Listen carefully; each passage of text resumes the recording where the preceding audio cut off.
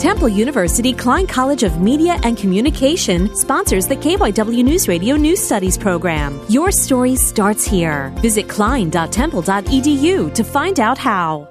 Throughout 2019, Upper Dublin Township celebrated its 300th anniversary with community gatherings and activities. The tricentennial celebration involved a winter fair, community parade, and culminated with a fall festival in early November. All events had the goal of bringing the community together to celebrate Upper Dublin's historic past and bright future. Parks and Recreation Superintendent Tammy Echeverria. You just watched people walking around and talking, and all of the community booths yesterday were all community people. Canned goods, school supplies, and winter coats were also collected for local families in need. In Fort Washington, I'm Joshua Siliberti, Upper Dublin High School.